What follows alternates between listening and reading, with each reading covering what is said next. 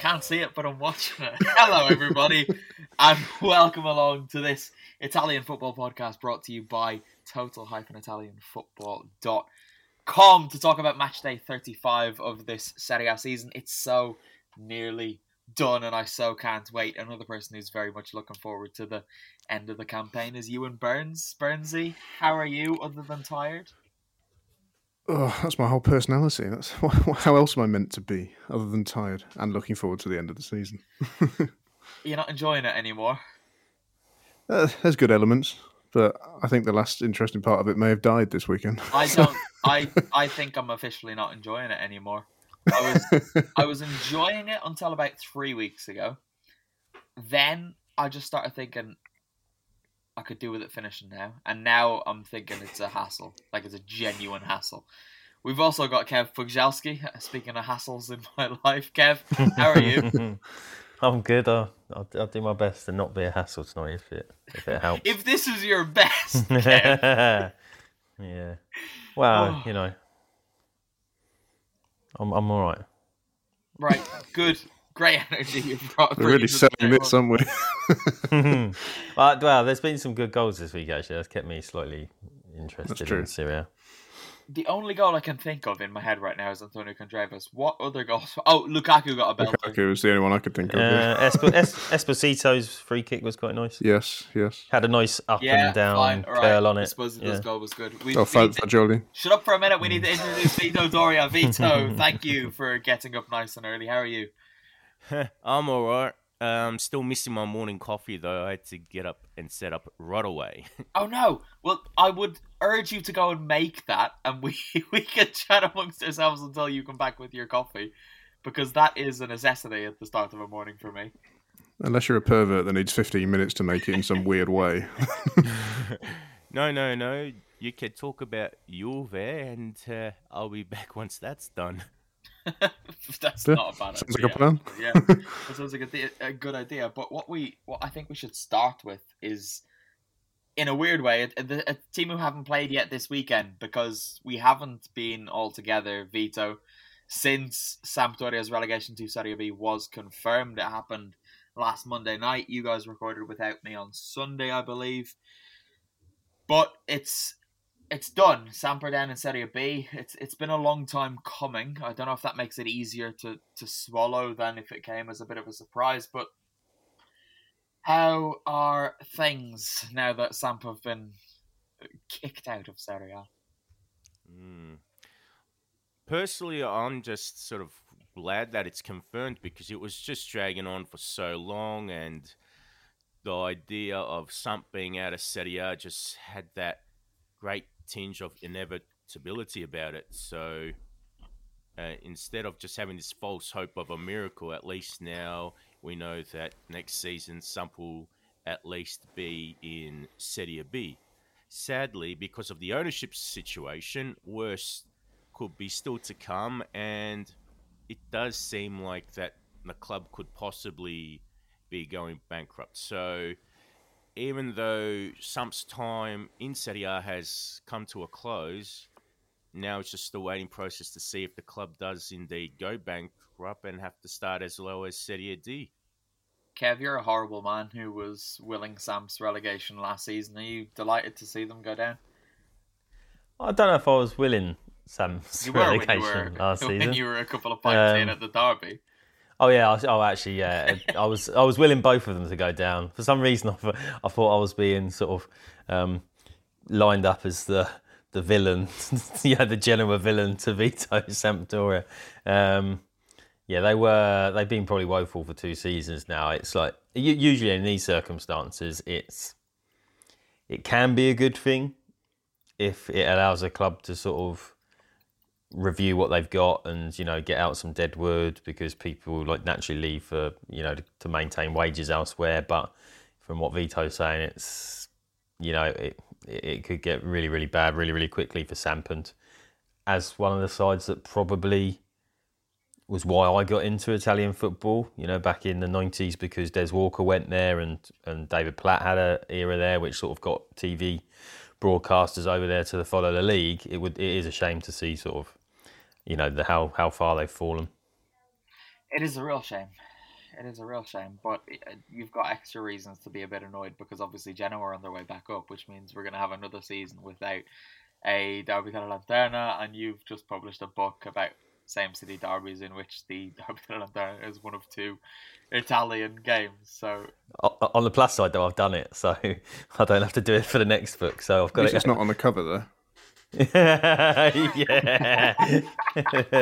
Yeah, okay. Well, it was originally the publisher gave me a version with the Milan derby, which I didn't even cover in the book. So, hey yo. and I don't Just know one if we version of can a say Lecce this. Yeah, there was one with a Lecce player, and then there was one of like Samp Cagliari or something, wasn't there?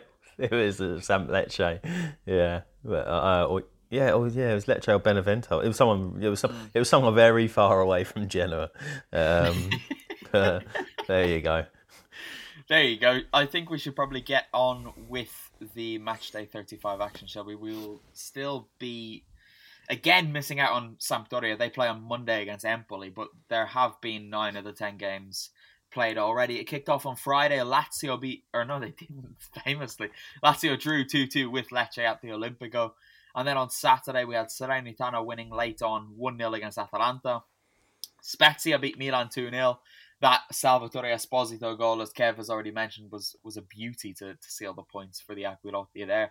And then Inter beat Sassuolo 4-2 in a game that probably finished a little bit more in more of an edgier manner than most of the game suggested it would. On Sunday, Verona lost 1-0 to Torino. Monza beat Napoli 2-0, and that would have been a shock a month ago, but now Napoli are on the beach, and they've had some funny results even before wrapping up the title, so not so much. Fiorentina beat Udinese 2-0. Both had red cards shown. Bologna-Roma was a contender for the worst game of the season. It finished goalless at the Dallara. And then Juventus beat Cremonese 2-0 in possibly the most predictable result of the match day. Where should we start? I think we should probably go straight to Liguria. We'll stay there.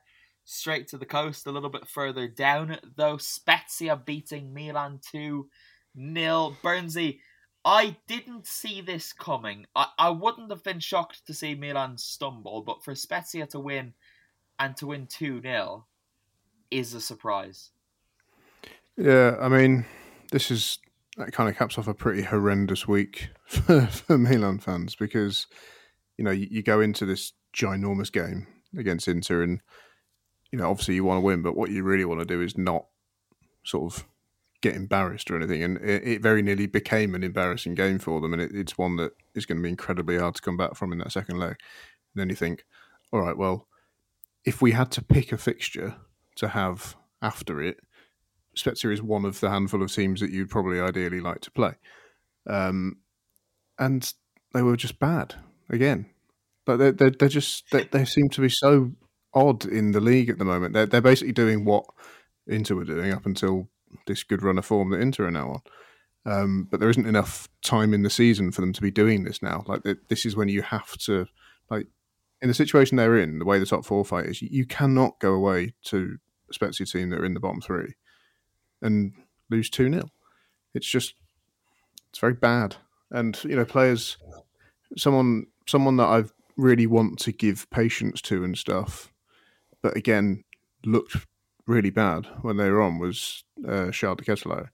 Like, you'd think, he's not meant to turn up and be a massive success in his first season, but there's not been anything. Like, there's not been one thing that you can really hold up and go, there was the glimpse of what he should be doing. And he just looked lost again. And he's one of many who looked lost. And I think Milan's season is a very weird one to look at because if they go out in the Champions League now, which you would assume they will, it could suddenly actually look like quite a really bad season if you take away a pleasant run in the Champions League. I think for any league's champions to be 5th with 3 match days left and being 4 points outside the top 4, Vito, it's fair to say that domestically Milan have had a really bad season. Oh, indeed. And especially some of the performances this season, they really haven't looks like a defending champion, it's made it in a way it's like it's taken away a bit from the great things they did last season. Usually, especially with the big three, you'd think the total defenses would be quite good, but Milan, they've had quite a poor one, and yeah, this would probably be one of the worst total defenses in recent memory if they don't qualify for the Champions League. There were a couple of bad ones in the 80s, like Juve in after the 83-84 season. They won the total. They did win the European Cup, but they finished sixth in Serie A. And then Verona, when they won that historic Scudetto in 84-85, they finished as low as 10th. So there have been some bad ones, but for a club of Milan's stature, this is not good at all. Did you see the bit at the end of the game where they all sort of went and stood like naughty school children in front of the ultras and got a little telling off? And sort of they were getting grilled by them, clearly being told it wasn't good enough, and Pioli sort of standing there just sort of he had a look on his face as if he wanted to break into a laugh at the sort of the ridiculousness of the situation, because you're standing there thinking, well, yeah, we know we've been shit. It's like, what do you want us to say to this? And also, you've got a few players there where English, Italian isn't going to be their first language. Divock Origi's behind Pioli, looking like he doesn't know what the hell's going on, because he's like, I have no idea what they're saying, and we know we've been. You need to understand what's being said to get the message there, though, do you? But I also don't think they need to go over there. It's like, we're professionals. We know how big it is losing to our crosstown rivals in a Champions League semi-final. We know this season hasn't been good enough, but the fans also have to take a little bit of responsibility, because Milan have done this for the last few years, and we said this last season where Pioli had got more out of this squad than what they probably should have if you look at them all individually. And every time Milan sign a player over the last decade, it's been, this is the one that's going to take us to the title, or these two will be the final piece in the jigsaw to get us back into the Champions League. Last year they overachieved, and then this year we have another summer where Charles de Ketelaere is going to be, this whiz kid from Belgium. It's like, look, except that last year was probably a couple of years ahead of where you were in your process of becoming a good side, and then you don't have to come and drag all the players to the side of the pitch at the end of their game and go, oh, this isn't Juventus sort of 4 years after winning consecutive titles and absolutely flopping like Milan have this year. It's Milan after last year, which they just overachieved. I should say that meeting that you talked about, ANSA actually reported today that's been investigated by the FIGC to find out if there was any threatening behaviour, basically from the Curvature towards the players. And then Gazzetta did report that they think there wasn't anything that's actually going to come from that, but it sounded very heated. This happens all the time. In Italian football, this happens all the time. It happened with, for fuck's sake, Parma have qualified for the playoffs now for the first time in their history. It happened with Parma this season, where in a bad run, they get kind of called over to the Curva, and there's just a bit of a discussion. And it seems more often than not to just be a reminder of, you're letting everybody down. You're not just being bad, but we pay to come and watch this rubbish all the time. So I think the Ultras are in a lot of the ways, they try to go too far and claim power that they don't have. I think it's fair enough, and it's one of the more redeeming things about Italian football that they're able to have a chat with the players when the form is bad and just be like, come on, guys. I mean, we're paying to watch this. The irony here is that Rafael left Sporting because of fans invading the training ground and there being a big altercation, which is much more extreme than this, but it is quite funny. Massively different. It would be funny if that happened again. I hadn't realised that's why Leao, because that was the game I covered for my book. Everybody, it's still not legally resolved. That's part of the contract thing. Is that Sporting are? I think the way around it is that Sporting are suing Lille for 45 million because Lille picked him up on a free. But Sporting say that he shouldn't have been able to terminate his contract, yada yada, and that's been one of the massive complications in the contract stuff with Leao. Because Patricio ended up at Wolves, didn't he? So that must have been going on with Wolves and Sporting. This is where I think there's a contrast in Italian football culture, and say somewhere like in the UK, especially England. I think regardless if the team is good or bad, fans in the UK will probably criticise the team, but I think ultimately it's like, we'll give the lads a clap, and they'll do better. The lads will lift next week.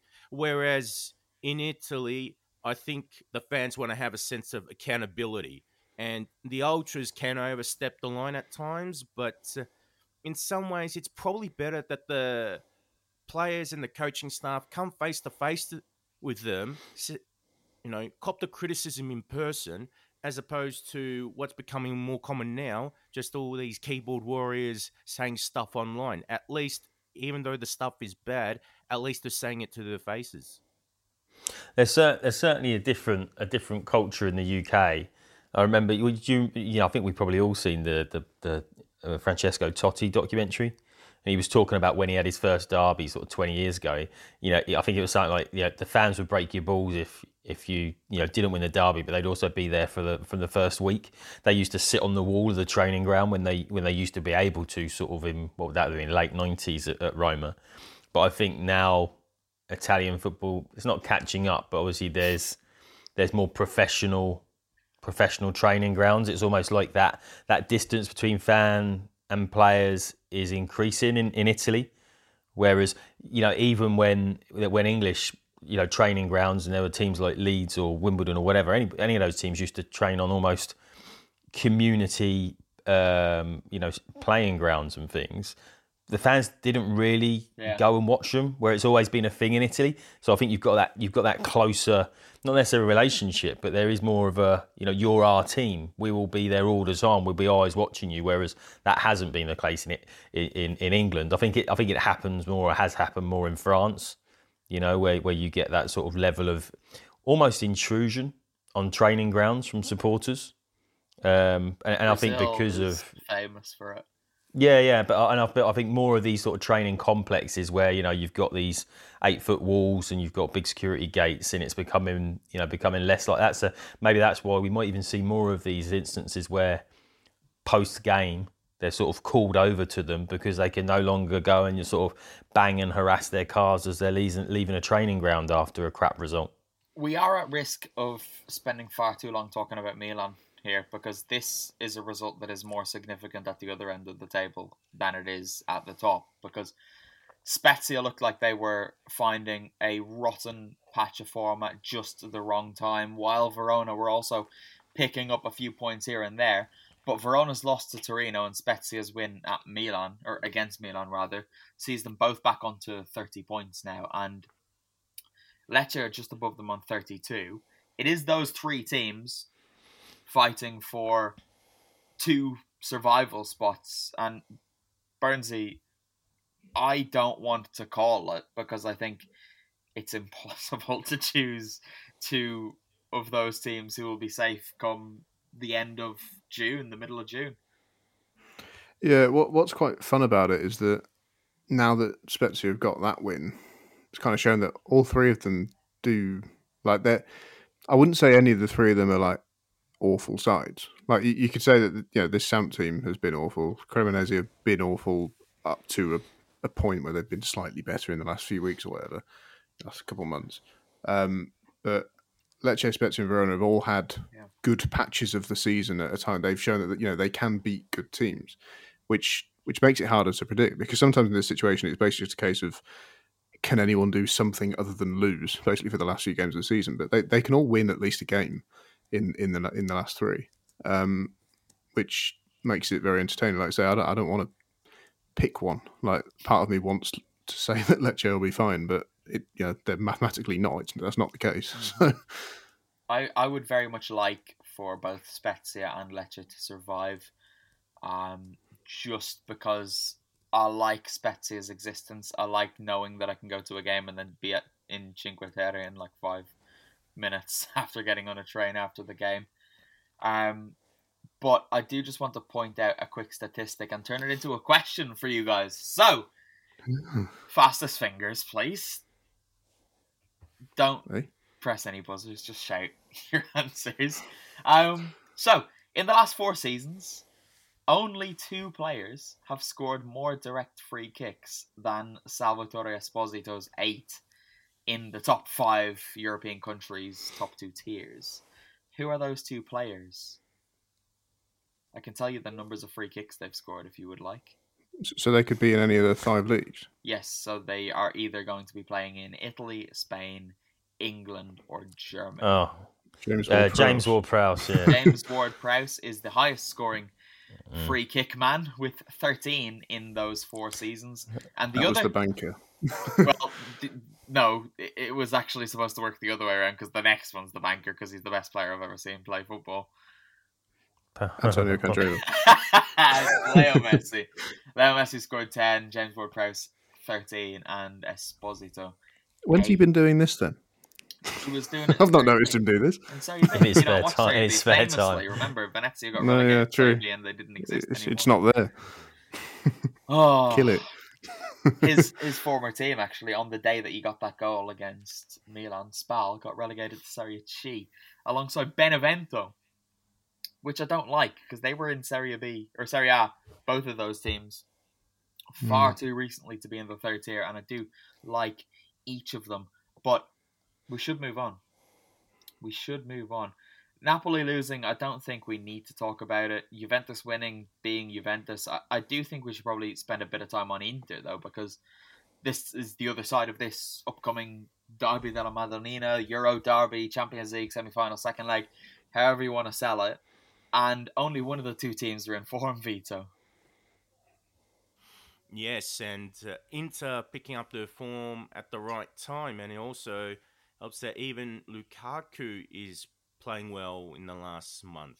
Statistically, he's really improved, and even if at times he might not look like he's being involved in overall play or he looks a bit static, he still finds a way to be decisive. And in those moments where he's on the pitch with Lautaro Martinez, it just feels that the Lula combination is back. It's like Lukaku didn't go away and they just seem to have an almost telepathic understanding. But against Sassuolo, this was definitely about Big Rom and his 2 goals. Big Rom, he's back, isn't he, Burnsy? Yes, he is back. That was a very quick funny. throw, wasn't it? I'm busy trying to help Kev with something. Yeah, I mean, it's one of them. You look at Inter right now, and their fans would be very much forgiven for thinking, "Oh, I kind of wish we could go back in time slightly and have this lot playing like this the whole season." Because then you could have a title race on your hands then, because we simply didn't have one. And I know that could sound slightly short-sighted because it's 6-7 games or whatever, but they look really good. And they just, like they did against Milan in that game, they when Inter are on it, they just look physically bigger and faster than everyone. They've got a lot of players who are very athletic, and when things are going right for them, players like Bastoni, Brozovic, Lukaku, even Lautaro is, I know he's short, but he's very strong and he's quick. There's just loads of players in that team who are so sort of physically impressive. And when they start getting the movement with the ball right and players are sticking it in the net, and someone like Lukaku is scoring goals like one of the ones, both were impressive, but one particular was really good. They just look like a brilliant, brilliant team. And you'd find it very, very hard to bet against them now. It's still quite tight points-wise for the fight. But they could genuinely end up finishing second at this rate, which is a bit mad.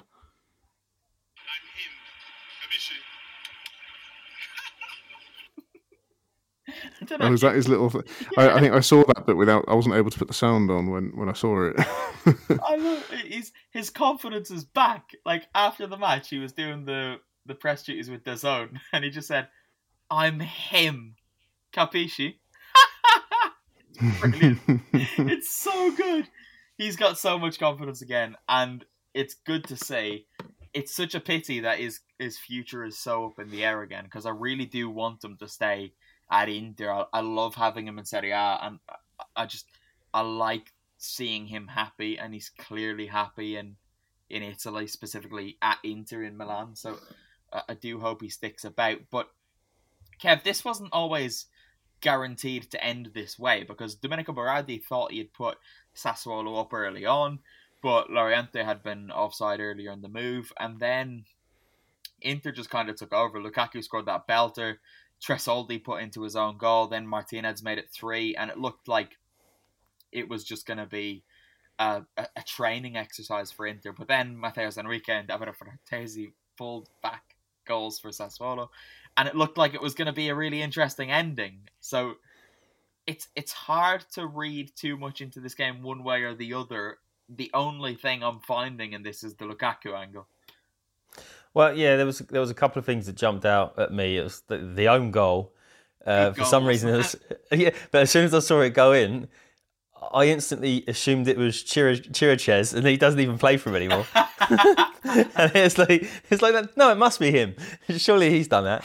And then when Frattesi scored, I thought it feels like every other week he's scoring a header At after San like Siro, a perfectly timed run into the box. So I've got to try and dig that out and work out if he's particularly good at those sort of late runs and headers. He's good at late runs. I'm not so sure about the headed thing, but he's excellent at arriving in the box at that time.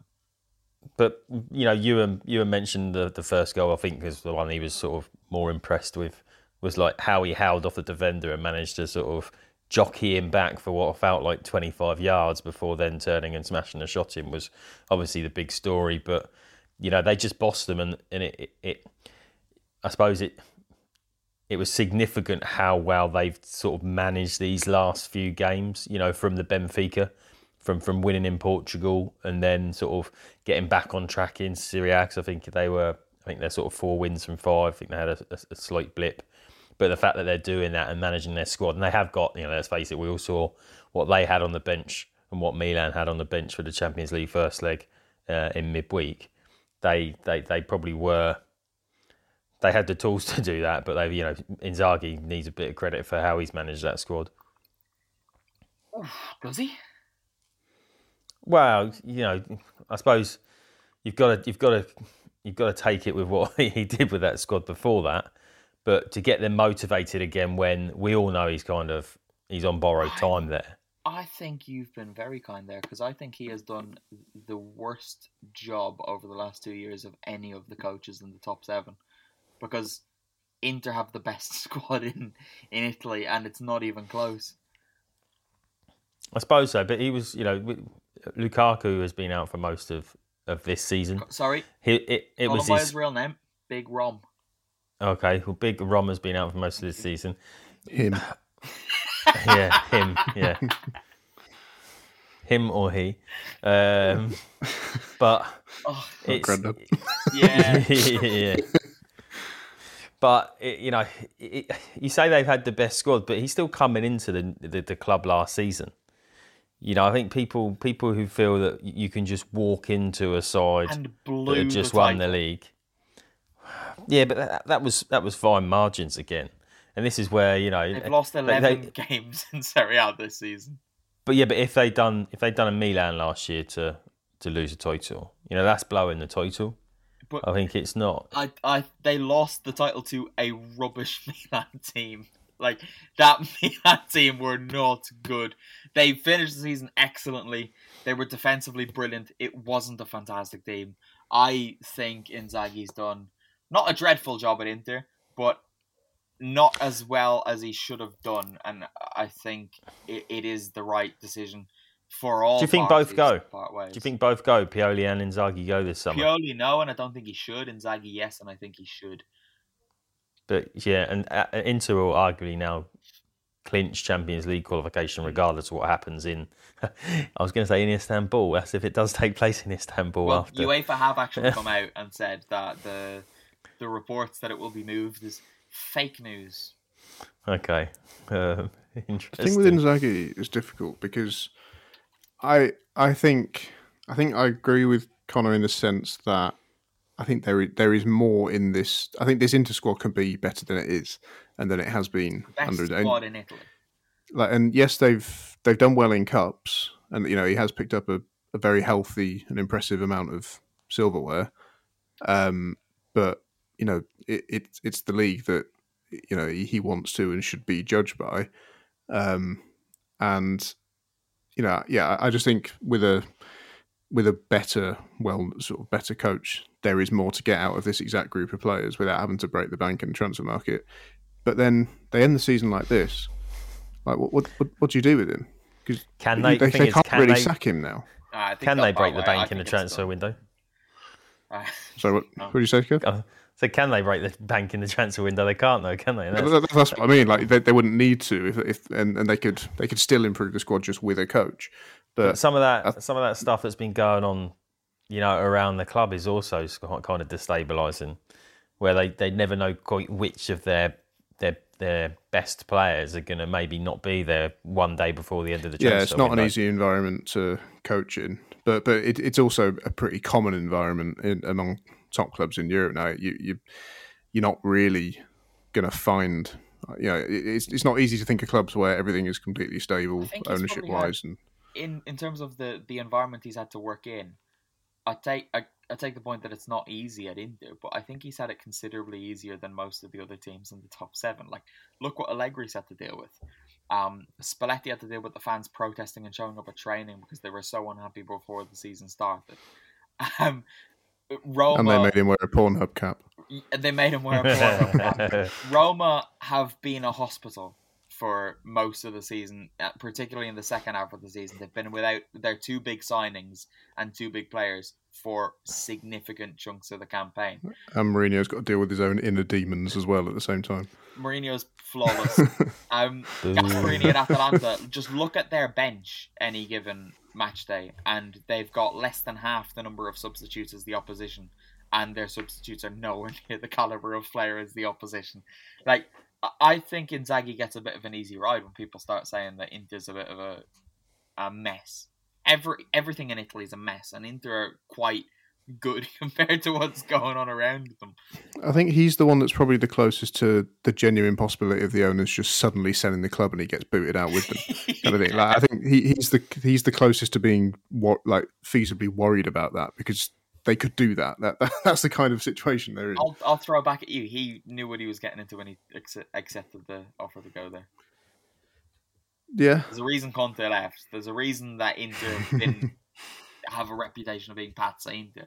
Like, he didn't go in there expecting it to be Juventus between 2010 and 2019, did he? Like, I can change them. Yeah. Like, I don't have sympathy for him. Sorry, Simone. I don't think he's failed at Inter either, by the way.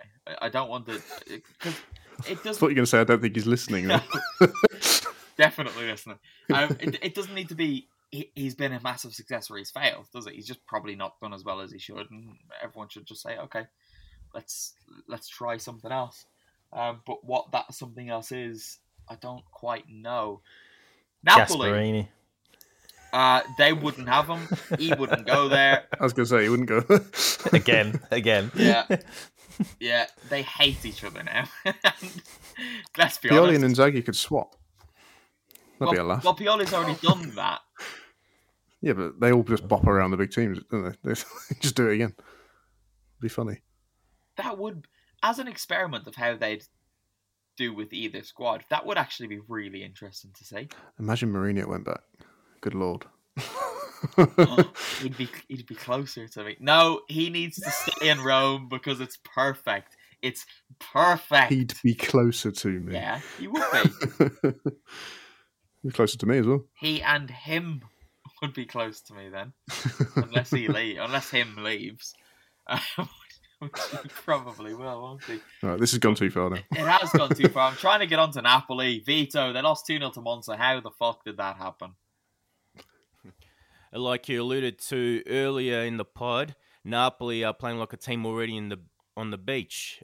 They've done what they've needed to do, and because of that, they made Monza look good. And in general, Monza have had a great season. New team, they've played above themselves, but I think the Partenopei made the Brianzoli look a bit better than what they should have. If there was still something on the line, I don't think Napoli would have been so casual.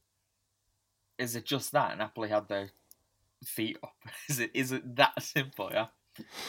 That's the most simplistic way to go about it, and also with Luciano Spalletti giving fringe players a chance, like Berezinski, Zerbin, and a few others a chance to play, you really tell that they're not of the caliber of the players that have really brought them the title, like Di Lorenzo and Kvaratskhelia and most of the other players. Only Osimhen was really starting, and that's only because Lautaro's starting to breathe down his neck in the Capo Cannoniere race. Can you imagine the sort of mental exhaustion of the last 10 days? Thinking that they should have won it at Salernitana and then going to Udinese and actually winning it and then coming back. Well, actually, it's probably the last, 15 days, 20 days? Is mental exhaustion your way of saying that they've been on the piss for 10 days? Well, yeah. Well, if that's your coping mechanism, it's certainly mine. If I'm stressed, then I'm mentally exhausted, Stacey. Yeah, constantly. Hangover. Every Friday and Saturday night. So, yeah, and the rest. But sometimes those fringe players that Vito was talking about, they sort of step up. They want to sort of almost feel part of the success if they get a couple of wins under their belt playing with the other players. But it clearly didn't happen in Monza. Do you think, Ewan Burns, that they were just missing a fringe player or a backup player, a squad rotation player of real quality to give Victor Osimhen a rest up top? Someone who could curl the ball into the bottom corner Someone who could with curl finesse. the ball into the bottom corner with finesse while also being big enough to hold off an entire country at the same time. Who Napoli had. Who could I be? I bet they're really annoyed now. Who could I be talking about? I'm not talking about him. I'm not saying it.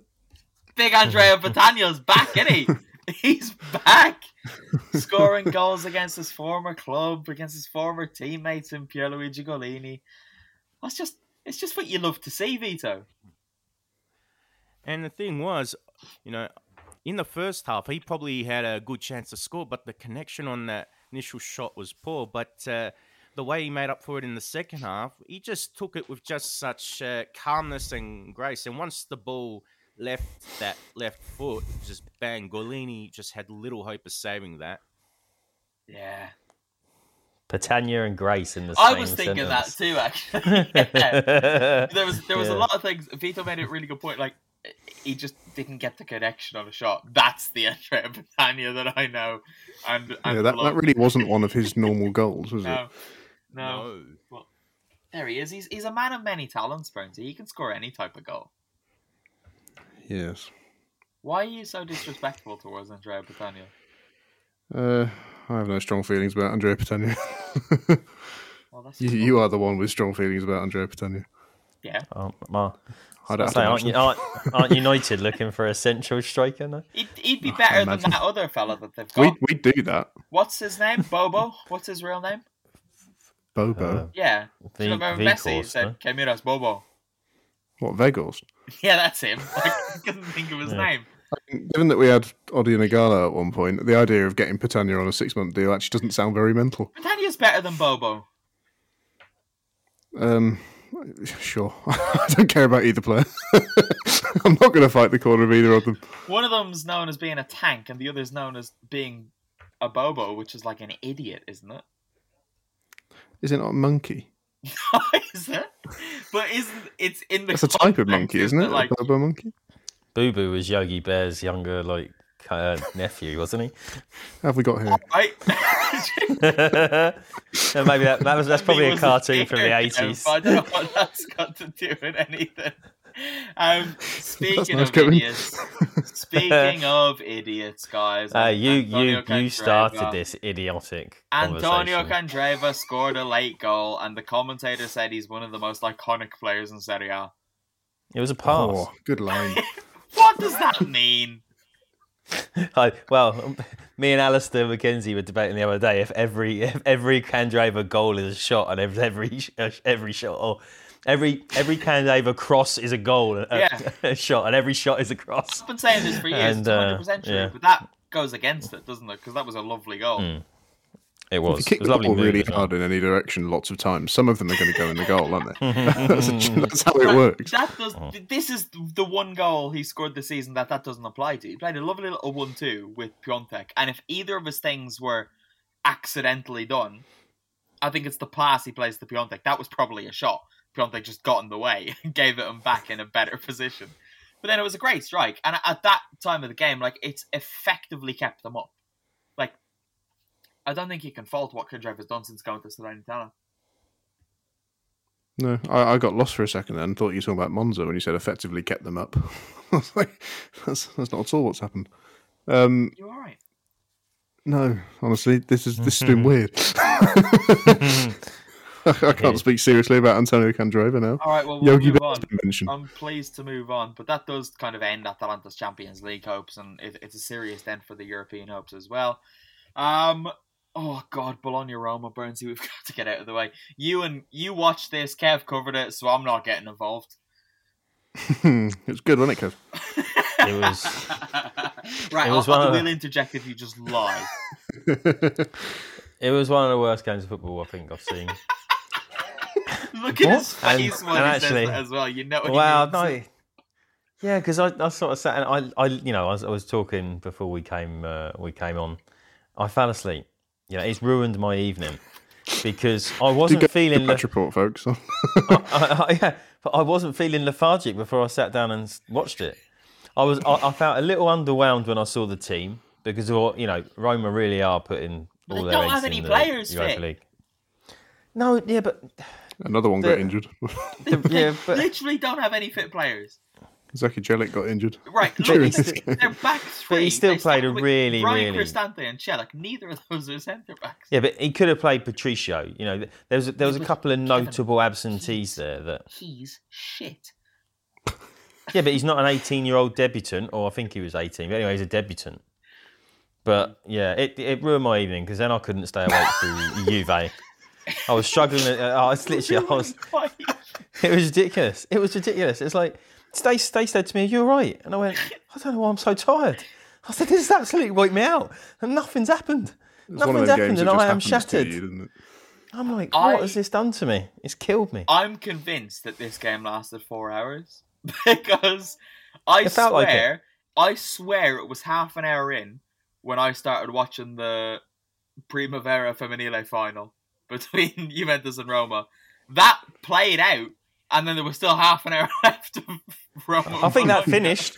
Mourinho picked some of the kids and played them in this game. He went and got some more. No, I know that didn't happen himself. because the Feminina Primavera team had a lot of. They had a lot of flair about them. Yeah. Although Mourinho was going on recently about how he wanted. It was Karina Venninger, wasn't it, Burnsy? He saw her play against Juve, and he was like, "Can we have her? Can I have that?" Yeah. That would be his ultimate insult to Karlsdorp. He'd sort of drop him for somebody. Yeah, I mean, if we use the analogy that managers pick kids in the team to make a point to the owners that they need players, the real power move would be to pick somebody from the women's team to play in the men's team. That's really making a point. Team, that's what you want to do. That is what you want to do. Although we will talk about that a little bit. It won't be the focus of the women's football pod, Burnsy, but we will talk about it because a couple of the first team players played, and Zara Kramsar was one of them. Nina Kajba was another. She's not a regular, but she's been there. Roma look a little bit scary. Kev, can I ask a question while we've naturally gone over to women's football? Nervous when you do this, but yes, of course. Well, it's part my question. It's part Stacey's question. Who are you asking? So, either of the three of you, any of the three of you.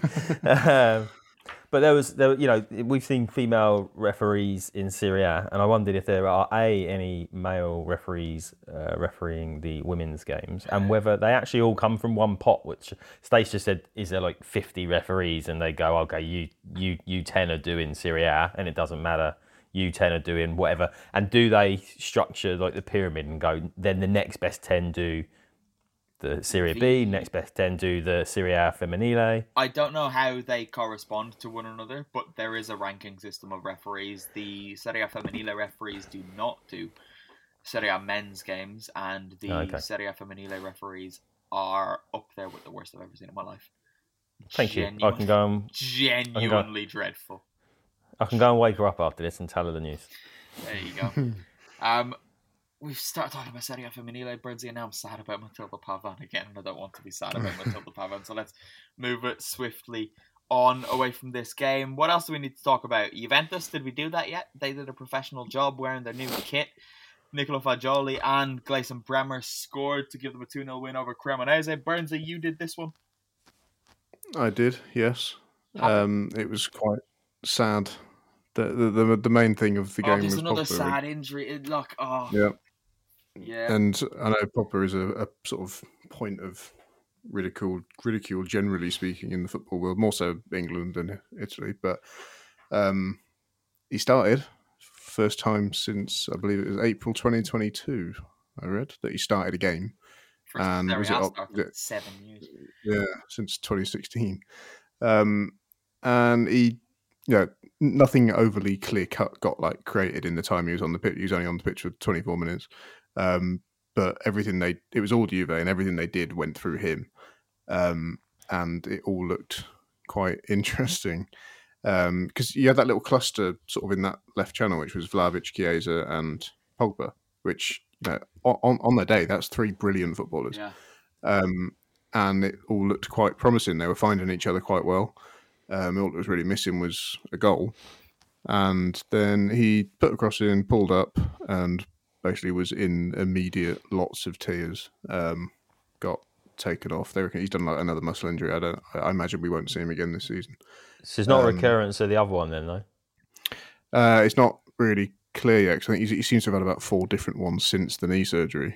Yeah, that's it's a knee Would I not be right in saying that, like, it makes sense, right, that if you've had knee surgery and been out that long, it makes sense for other muscle areas to be overly impacted, and that's why you get these recurring injuries. Of course it does. And very often when you see players come back from not just long-term injury absences, but several long-term injury absences in a short period of time, they do get these other little niggly injuries. And a lot of the time the tears can be deceptive, because you see tears and you think the worst, right?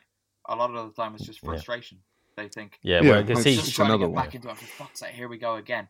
And he's probably thinking in that moment, that's this season over, which means I'm not going to play regularly until September. So you can understand the frustration. I think a lot of people are going way too over the top with assuming the worst, which unfortunately on Twitter people always do. Let's just hope that Pogba can get back. And I think the best thing for him now is actually probably to not play again this season, get back in pre-season and have a proper run-up. There's no tournament to bother with. Yeah. He can just, the summer can be his to get fit, basically. Let's hope so, because we do very much want to see him back. Burnsy, I'm getting sad again thinking about Pavan, because all of the things I'm saying about Pogba are not true of her. So please move us on. I can't do it anymore. Vito, do you want to go make a coffee?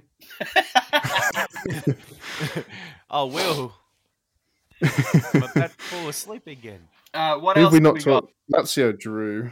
Right. It's funny, after what Alasdair was saying on the Europod about the raucous atmosphere they're going to create at the Olympic, and then they drew with Lecce. Apart from that, I think that's probably it, isn't it? They must be so happy though after how everything, because they played first and you thought this is they've screwed it up. This is an ideal opportunity for all the others, and then the others go and shit the bed, and it's like, am I losing my head, or does at least 3 of the European chasing teams slip up every week now? Feels like it. Feels like nobody wants to get into the Champions League. This is the point I was actually going to brief him. When we talk about Milan being bad champions, all that. The thing is, it's not just that they're 5th; it's the fact that they're 5th in the season where, like, the level among the top teams beneath Napoli is bad. Like, most of them are worse than last season, probably, or certainly not much better at all. So that makes it even worse from a Milan perspective.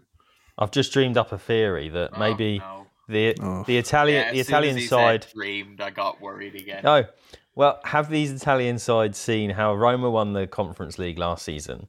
How good the Italian teams are going in the Europa Conference and the Europa League this season, and they're thinking Real Madrid and the British sides are too too financially powerful for us in the Champions League. So actually, let's all not get in the Champions League this season, because then we can have a really good run at a trophy next season. So they're all fighting now. The real race is fifth and sixth. Maybe that's what we're missing. So they're all trying to big brain it. Is what you're saying? That's Yeah. They're all trying to outdo each other to finish fifth or So Milan, fifth or Roma, and sixth. Atalanta are big braining this. Yeah, exactly. Yeah, exactly. They're a step ahead. They're a step ahead. Up the coefficient points as well, So they're going to get a run at the Europa League while Juve, Inter, and Lazio all get booted out in the group stage of the Champions League. Exactly, that's it. Yeah. Lazio and Juve will place. be out in the group stage next year. Although, if you really big brain it, you get to the group stage, you get the money from the cash from the group stage Champions League, you drop down into the Europa League, and then you get a run at the trophy. See? But then you got to do the knockout round. Yeah, well, it's an extra couple of games of revenue, but there you go. Yeah, Maybe the Europa League revenue doesn't count.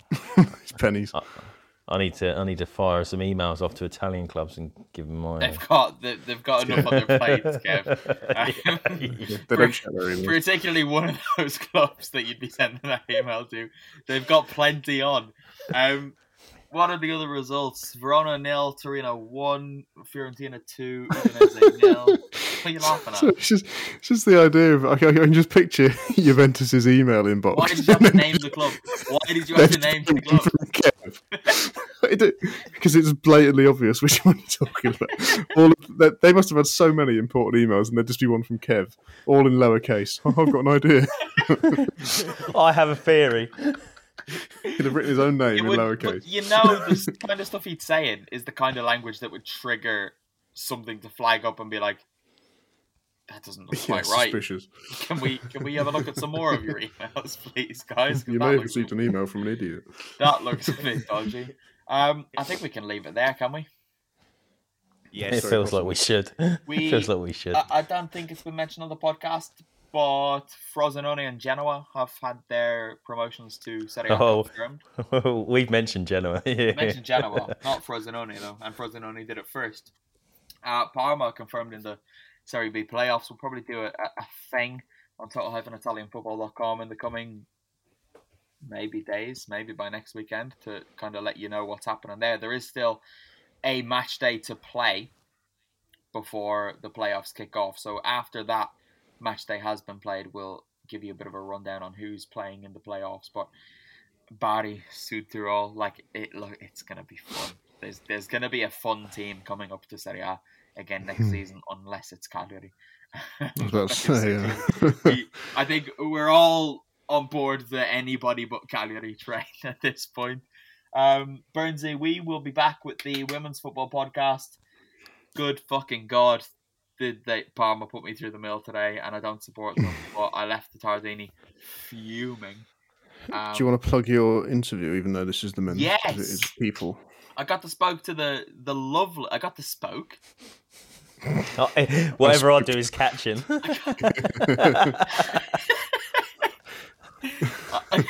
I got to speak to the lovely Sophie Roman Haug during the week. I was down in Rome and I was invited along to the training centre to have a chat. And she is just an absolute bundle of joy. And I messaged you after, Brenzy, and said she's lovely. And you were like, you'd expect nothing less. But it's so true, isn't it? You get that vibe off her. And she was excellent. And she spoke really well. And what I liked the most about speaking to her was how it's so clear that not just she, but the whole of Roma have this perfect mix of like absolute humility, but sheer confidence and awareness of just how good they are as well. There was a lot of talk about the title race. We spoke a little bit, although I don't think this is in the article, about the flag incident with her compatriot Emily Hove and the upcoming Coppa Italia Femminile final against Juventus, who basically, along with Roma, are just in their own league in Italian women's football. So that's going to be a belter. That's going to be in Salerno as well in June, which, as a Norwegian, not looking forward to too much because it's going to be hot. But do head over and read that, total-italianfootball.com. There's a women's football section you'll see out on the top. Click on it and it should be the top thing there. We'll be back with that podcast. We'll be back with the Euro show as well. after the second leg of the Champions League, we'll probably have to work something again with the Europa League semis and the Conference League semis, but we will be back, and this week actually allows for organisation, so we will have the Serie A preview pod before next week's match day as well, because last week was just a little bit too hectic to get everything done. So all of that extra content is available on patreon.com/Total Italian Football. Otherwise, we will be back again after next week's Serie A action, but you're going to miss out on so much chat if you don't sign up there. You can sign up for as little as €2 a month. There's also €5 and €10 tiers available too. Say goodbye, everybody, all at the same time. Bye. Goodbye.